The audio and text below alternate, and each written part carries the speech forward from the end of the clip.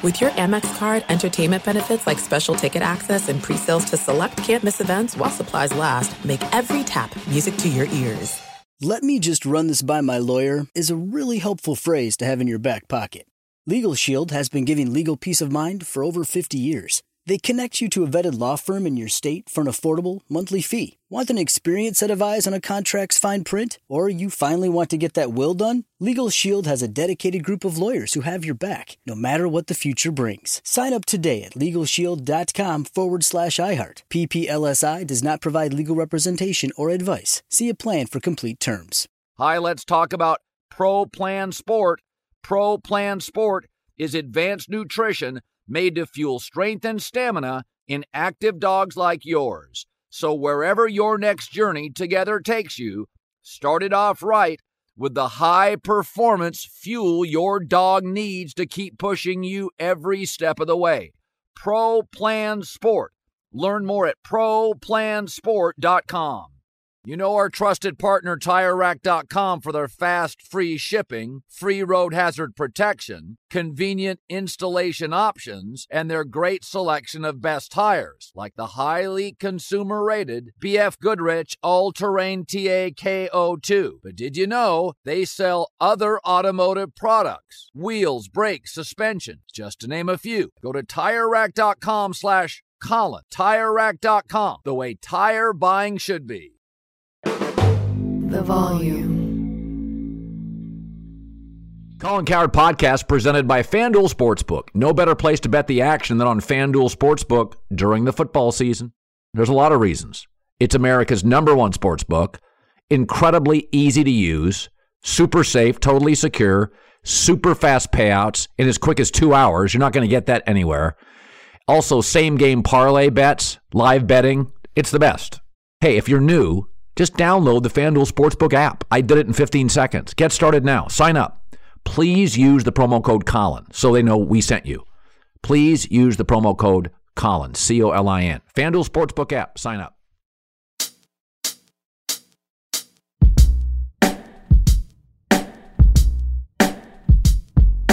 This is Prime Cuts, the best of the Colin Cowherd Podcast. This week, Ian O'Connor looked at the unceremonious ending to Coach K's career and Tigers Masters return. He had great stories.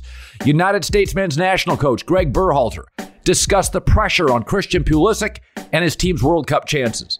Longtime Boston sports writer Bob Ryan, post-Tom Brady, Boston Celtics. Lots of stuff to cover there. First, my top takes of the week. So reportedly, Frank Vogel, a good guy who's won a title, is out of a job with the Lakers at the conclusion of the season. Listen, this is an unwinnable task. When I can identify by the third game of the season your primary weaknesses, no elite three-point shooters, too old of a roster to defend the three, and old expensive rosters mean more injuries and longer to heal. If I can identify that, 3 games in, Frank Vogel has no shot here. Let's be totally honest what the Lakers are asking the next coach to do. It would be asking an accountant to fix the books at Enron.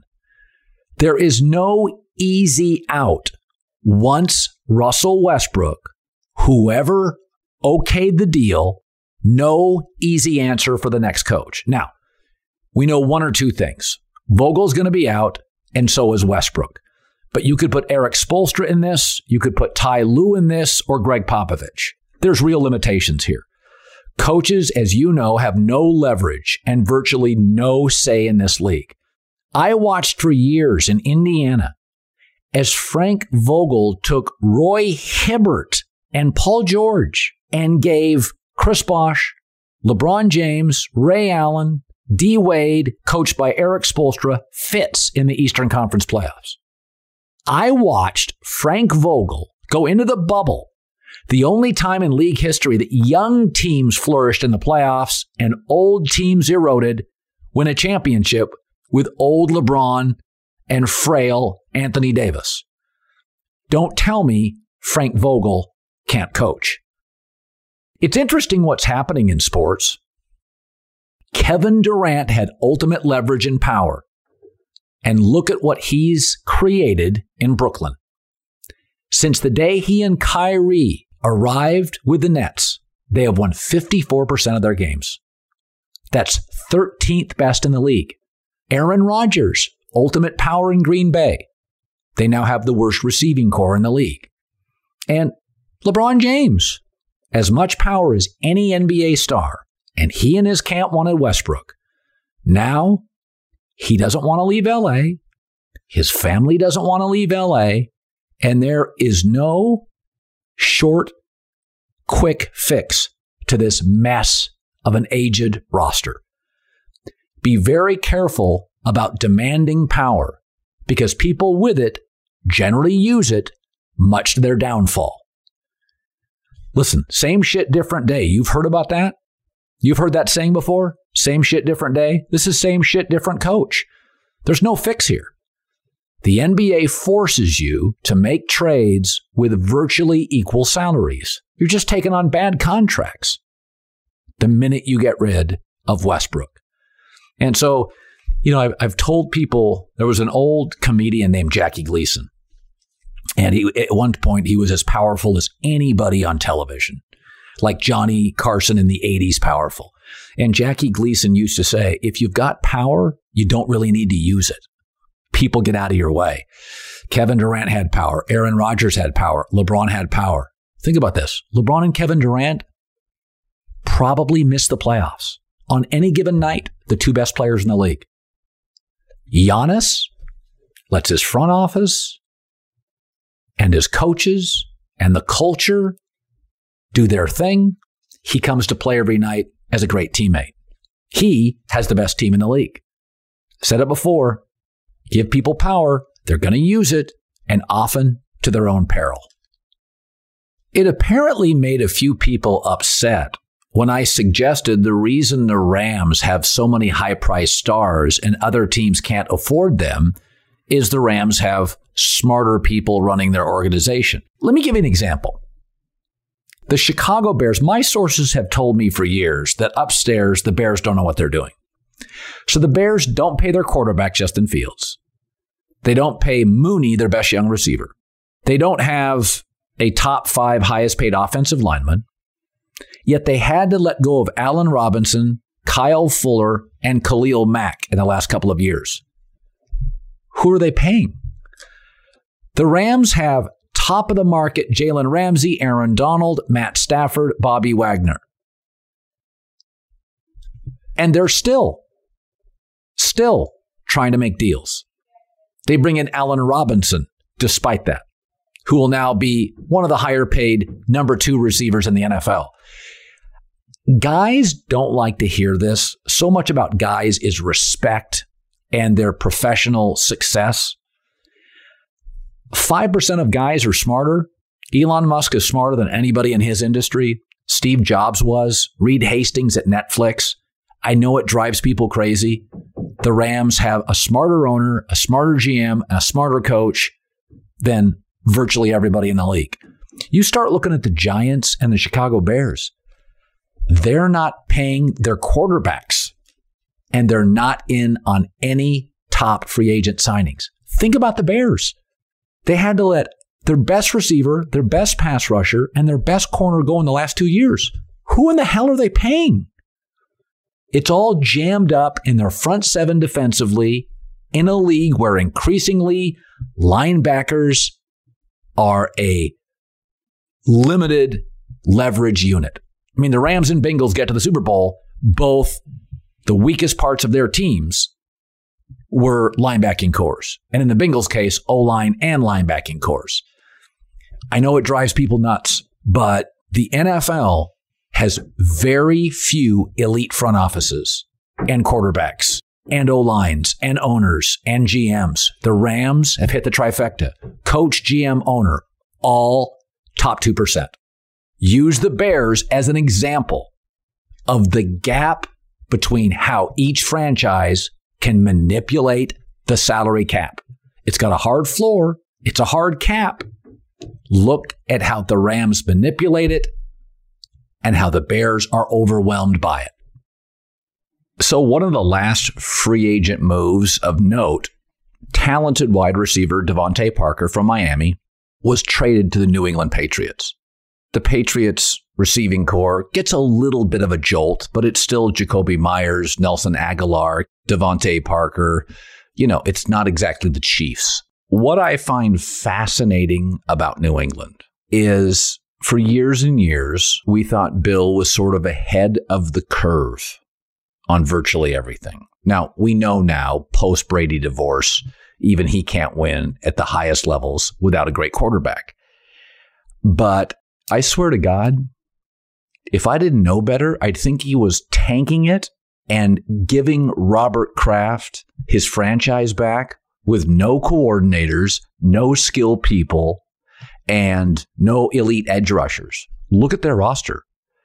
They can't stop the Buffalo Bills with J.C. Jackson. He's gone. They can't score and keep up with teams like the Chiefs or the Bills, and they didn't re-sign Shaq Mason.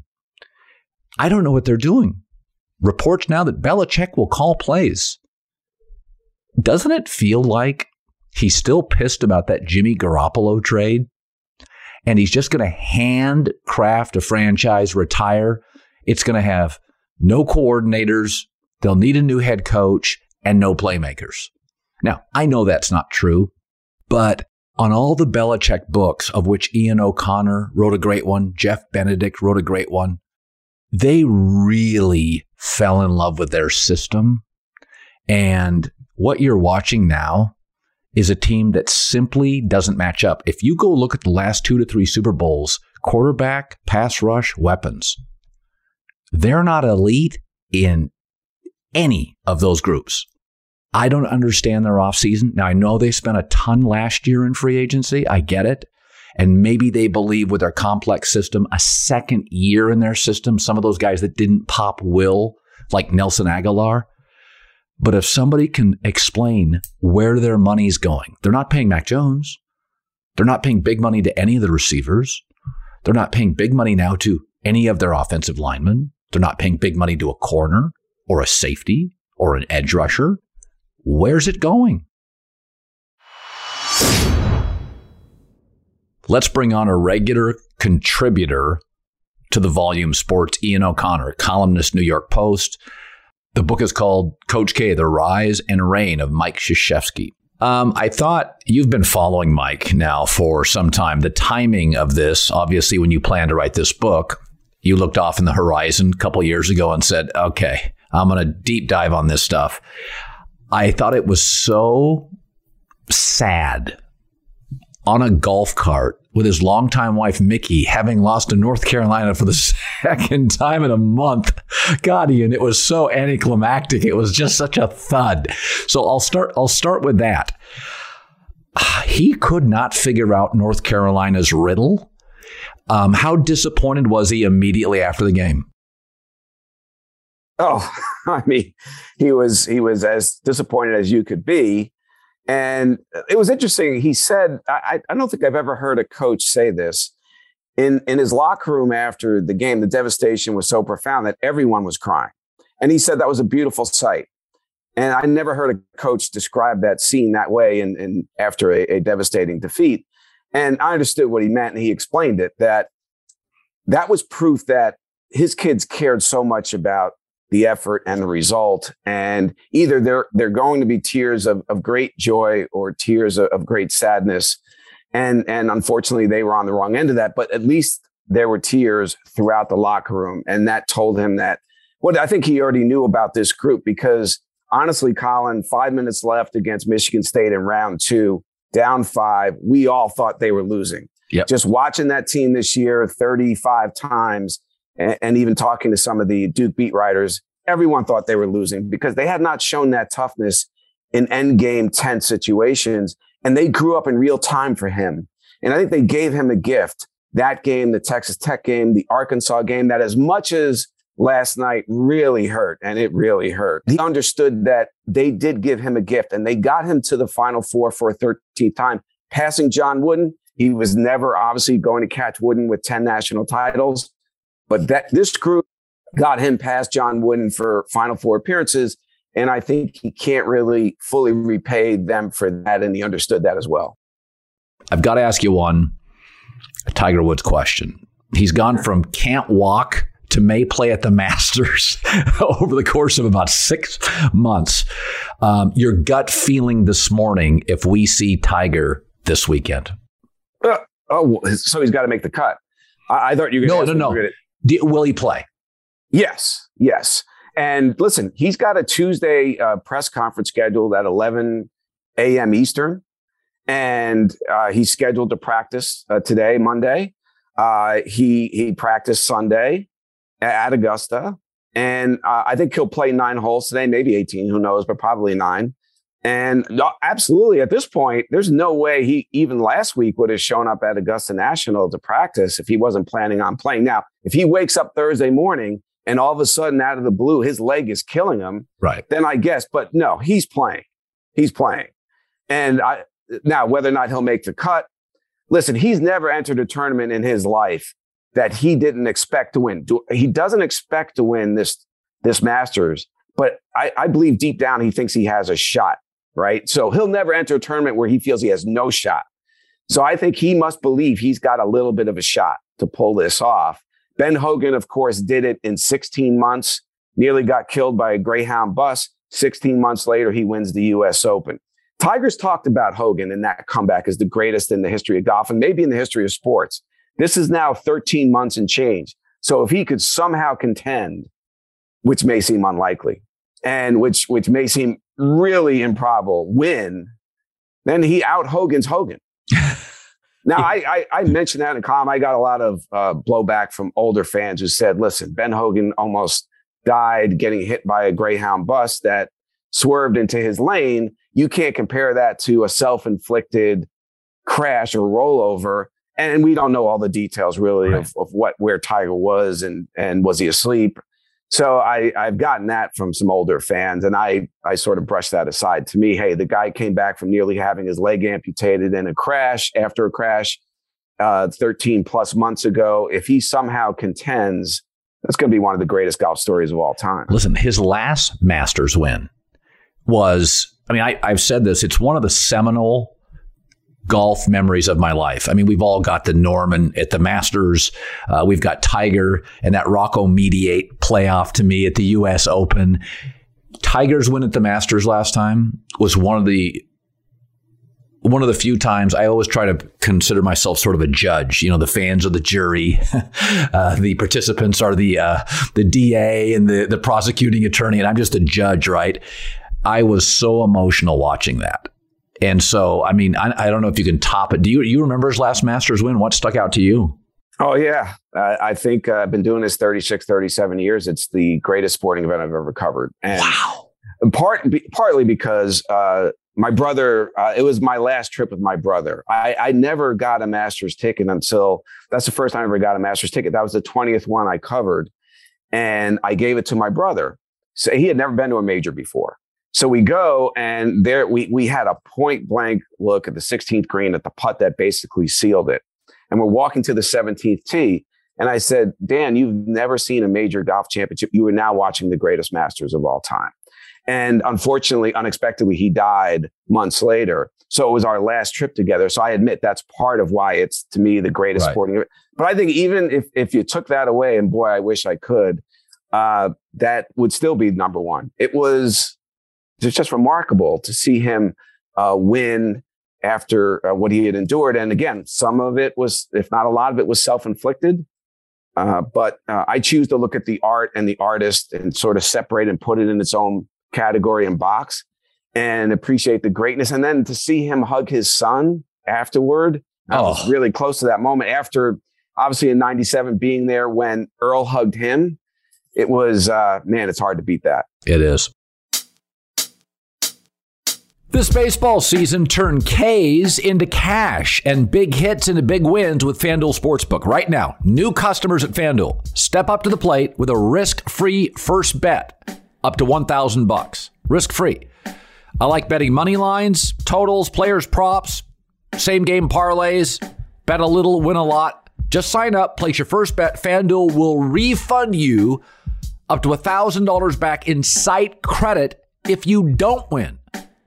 Listen, FanDuel, get paid fast, safe and secure, great promotions every day. Download the FanDuel Sportsbook app, sign up, use the promo code Colin to get started. Risk-free, first bet up to $1,000. 21 plus and present in Arizona, Colorado, Connecticut, Indiana, and Louisiana. Permitted parishes only. Michigan, New Jersey, New York, Tennessee, Virginia, or West Virginia. First online, real money wager only. Refund issued as non-withdrawable site credit that expires in 14 days. Restrictions apply. See terms at sportsbook.fanduel.com. Gambling problem, 1-800-NEXT-STEP, or text NEXT STEP to 53342 Arizona, 1-888-789-7777, or visit ccpg.org/chat. Connecticut, 1-800-GAMBLER, or visit fanduel.com/RG. In Colorado, Indiana, Jersey, and Virginia, 1-877-770-STOP. In Louisiana, 1-800-270-7117. For confidential help in Michigan, 1-877-HOPENY, or text HOPENY 467-369 in New York, Tennessee. Red line 1-800-889-9789 Tennessee. Visit 1-800-GAMBLER.net in West Virginia.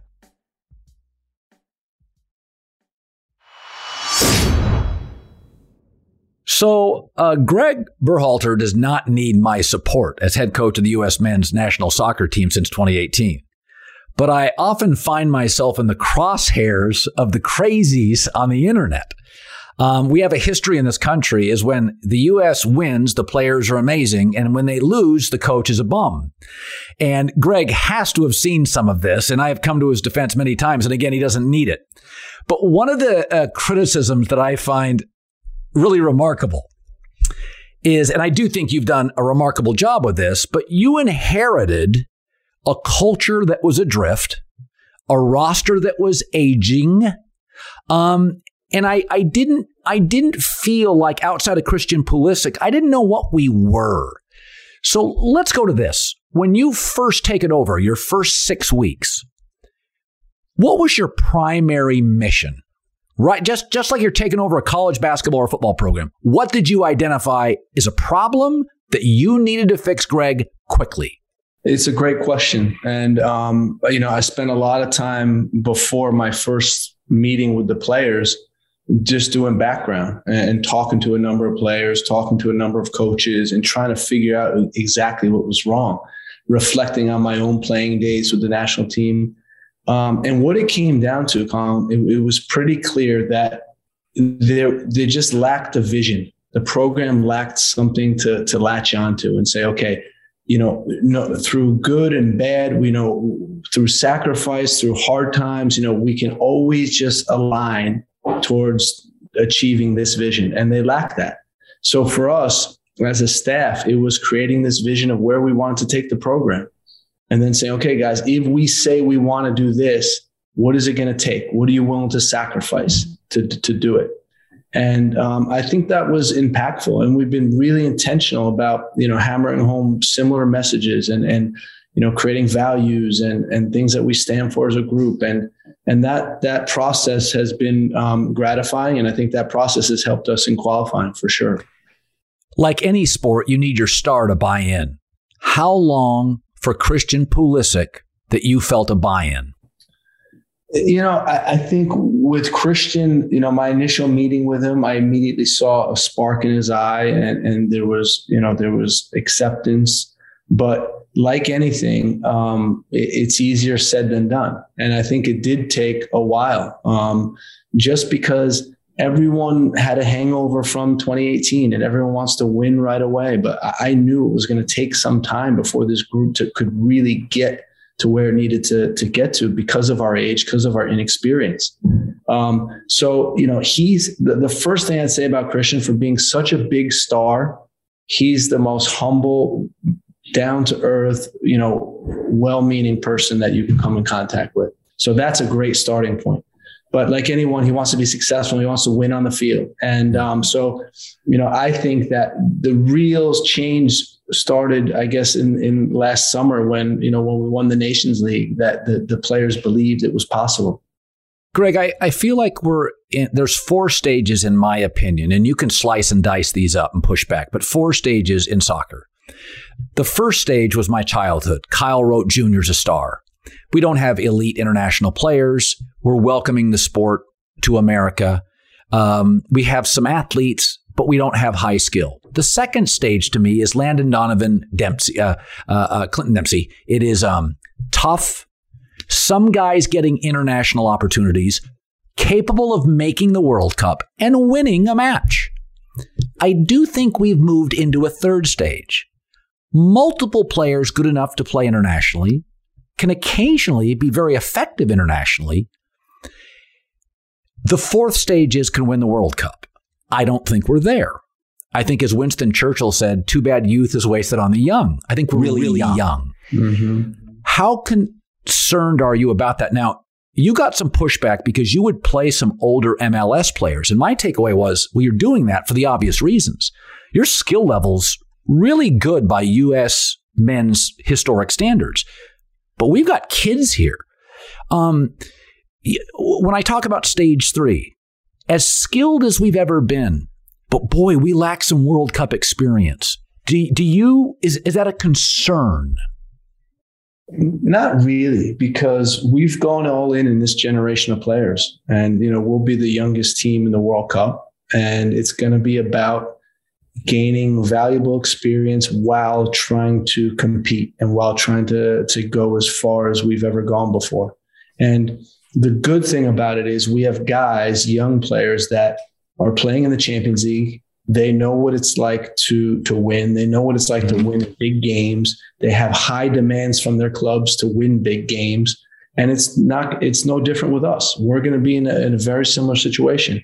So I think that, this World Cup, I think, is going to be a great experience for the group. We're going to be pushing. Sometimes I think if you don't know any better, you can go out and do it, right? But once you realize what it takes, it's harder. Right. So that might be in our benefit as well. But, it's going to be fun. It's going to be exciting for sure. Listen, you're in a group with England, Iran. This may be Iran's best team, a Euro playoff winner. The English press said it was the easiest group, kind of a shot at your team. How did you take that?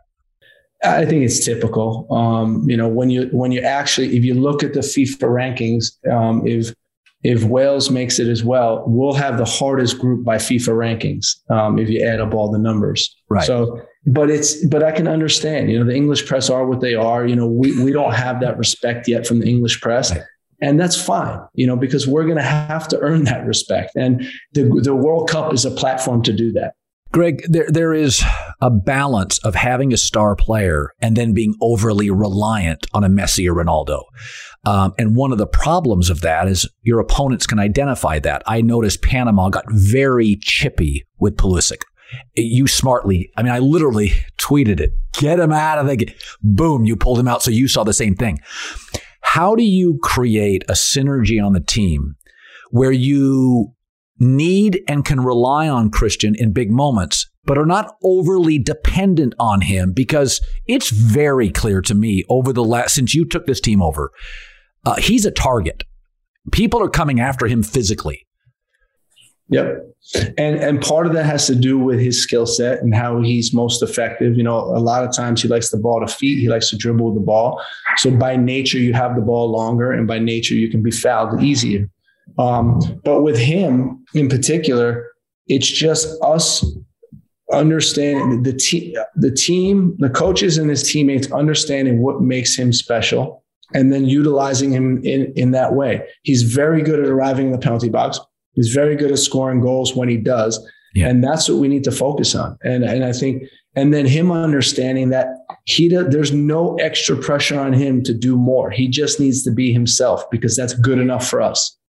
And I think once he comes to that realization, and then his teammates know how to utilize him in the best possible way, he's gonna shine for us. All right, long time and now retired Boston Globe sports writer, but he's on social media, relevant as ever, opinions as strong as ever. Somebody I enjoy talking to a couple times of the year, and having lived in that area for about 10 to 11 years. I was not introduced to him, certainly in Connecticut, but saw more of him, and I loved it. And now I'm back out west, and Bob remains in Boston. All right, let's start with this. There are those who are saying in the Boston media, they subscribe to the theory that Tom is a little bit of a sellout. The new Tom is, a little into social media, a little goofy, is not paying respect. to sort of his historic relevance and his greater half, which is the New England half. I've argued this, that he suppressed a lot of his personality in New England for the betterment of the organization. And this is really who Tom is. Tom's kind of funny. Tom is wildly competitive. He just bumped Bruce Arians to a job he never wanted, a cubicle upstairs. He's a lot more cutthroat than we think. Hyper vigilant and willful. That's who he is. But Tom also, especially early in New England, suppressed it because he realized very quickly, this is a great owner and this is the best coach in the history of football, and my defenses are remarkable. Which is the truth? Is this the real Tom? Is the other guy the real Tom? What do you make of his transformation in Tampa? Well, it's interesting. He left the ranks of the normal human being a long time ago when he just completely went off the rails with this regimen of his and the whole TB12 thing and claiming that, you could will your way away from concussions and, come on, Tom, let's get, real here. That surfaced. But you're right. This some of this other stuff came out after he got away from Bill. And now we find, if you read the two books that are out, The Dynasty and by Jeff Benedict and the Better to Be Feared book. And it's pretty evident that he was happy to get away from Bill after all these years. He had done enough winning with Bill and he had enough of Bill's methodology and he wanted to get away from Bill. I think it's pretty evident for that. But you're right. There probably was more of a, I won't say carefree, but mirthful personality than he was ever allowed to or chose to display in Boston. So I think you're probably on the right track with that. Pete Carroll has a lot of power when Paul Allen died, and the Seahawk drafts have gotten progressively worse the more power Pete Carroll had. Belichick historically is a terrible drafter the more power he had, especially of skill people. Last year he had his best draft in a decade, arguably, because it was documented that he sort of relinquished some of his power. Bill will always be as smart as any coach I've ever seen. But the league is now, Bob, as you see clearly, moving in a different direction. The middle of the field is now the offenses. You can't hit quarterbacks or wide receivers. The NFC, every playoff team had an offensive coach. If you eliminate the AFC East that had only defensive coaches, 7 of 8 remaining divisions were won by an offensive coach. McVay's, Zach Taylor's, the young coaches, McVay's tree, they're all working. Belichick's defensive tree, many aren't working. Is it reasonable to say, as brilliant as Bill is, that between drafting and the cultural changes, Bill is starting, he's going to be his own coordinator now, offensively, according to reports. Bill's starting, not Jurassic, but feeling a tad outdated. There are cultural changes. Gregg Popovich faced this. It's more, letting Kawhi go in petty fashion. They've never really recovered from that. Do you think it's fair to say, I see Bill and I think, not that he's Bobby Knight, right, who refused to embrace the one and done, but he feels C.J. Jackson or J.C. Jackson. Bill, he's arguably your best player. Shaq Mason, arguably your best offensive lineman. He's starting to feel a little outdated, Bob. There's a clear sense of arrogance that has manifested itself here, that he thinks he can do it the way he did it. And you mentioned that he's just lost his offensive coordinator. And we don't know how that's going to evolve this year. He's professed to have a lot of faith in Matt Patricia. He's just really his number one lieutenant now, and back maybe where he belongs, because he certainly wasn't a success as a head guy. And you're right, the coaching tree of his is pretty undistinguished. Including McDaniel's first foray, when he flopped in Denver. No, there's an arrogance there, and believe me, people are watching all these major things happen around the league and in the division, and starting in Buffalo, where now they have the kid. Bill had the guy for damn near 20 years. They have the guy now. Think about this. I know you know this, but for people to think about this, a stunning thing. And you wonder if it was anybody else, but it would have gotten any more. Buffalo, they played Buffalo twice in the end, and they never punted. They never forced Buffalo off the field. Not once. Not once. Not once in 120 minutes of football did they force Buffalo off the field. I mean, that was chill. It's stunning. So no, you're right. There's an arrogance there, and there. And you know what the famous Lord Acton quote is? Power corrupts, and absolute power corrupts absolutely. So if he hangs around long enough, now he's going to be 70 his next birthday, and that's a decision Bob Kraft is. What's Bob Kraft seeing? What's he thinking? Bob Kraft has been able to function for all these years with "In Bill I Trust." Let Bill do what he wants. Bill runs everything the way Bill wants to run it. Fine. Bill can be an ass after a game, and that's fine. Embarrass the organization. That's fine. We'll get the benefit in the end. But maybe the benefits aren't going to be so good from now. But I think that I'd love to know what Bob Kraft, how close attention is he really paying to all this? Well, he said at the owner meetings. Right. I'm tired of 3 years. Yeah. Okay, fine. But what does that mean? All right, fine. Well, so how are you going to affect this or affect this? I don't know. You're right. He did say that. And so clearly publicly he says that. But meanwhile, what's he saying behind closed doors? I'd love to know. Belichick had said years ago, and this is something I think Robert Kraft has to look at. Belichick said years ago, maybe 6 or 7 years ago, he was only going to acquire, draft, or trade for players he wanted to coach. It's like, okay, be very careful. Okay, some of the great players you may not love coaching. I heard one of the reasons that they let J.C. Jackson walk is because they didn't think if they franchise tagged him, they thought he would be difficult. Mm-hmm. And I think to myself, Bill, sometimes great players are difficult. This is the interesting thing with Belichick. When he said that, they had Brady and they were winning. But this is the Gregg Popovich connection here, is that not everybody is going to buy into your culture, but sometimes you need a great pass rusher and you need a great wide receiver and that's where I am a little fearful that Belichick, he's got his legacy. He's got his net worth. Bob, he doesn't, too much power.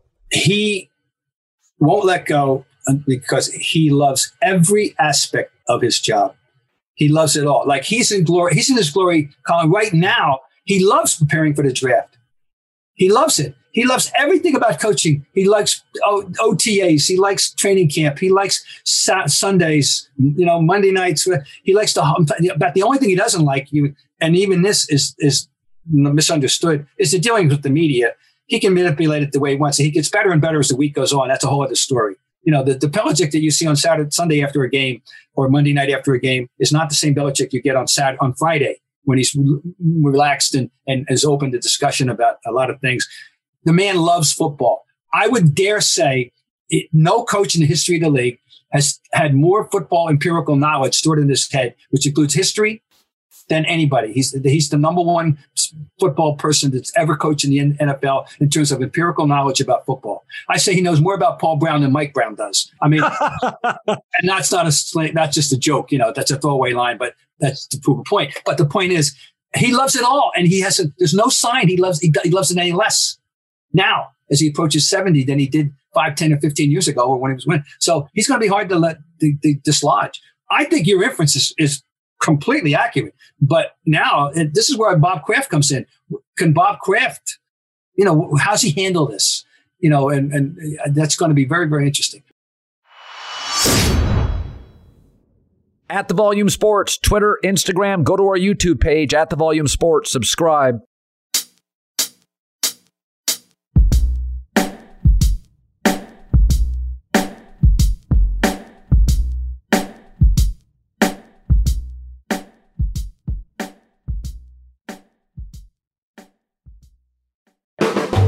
The Volume.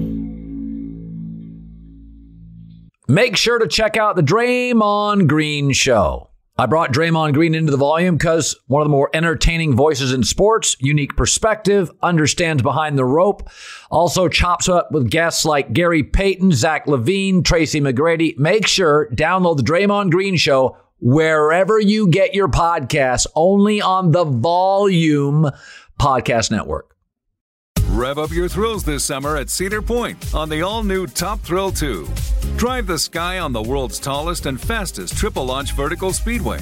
And now, for a limited time, get more Cedar Point fun for less with our limited-time bundle for just $49.99. Get admission, parking, and all-day drinks for one low price.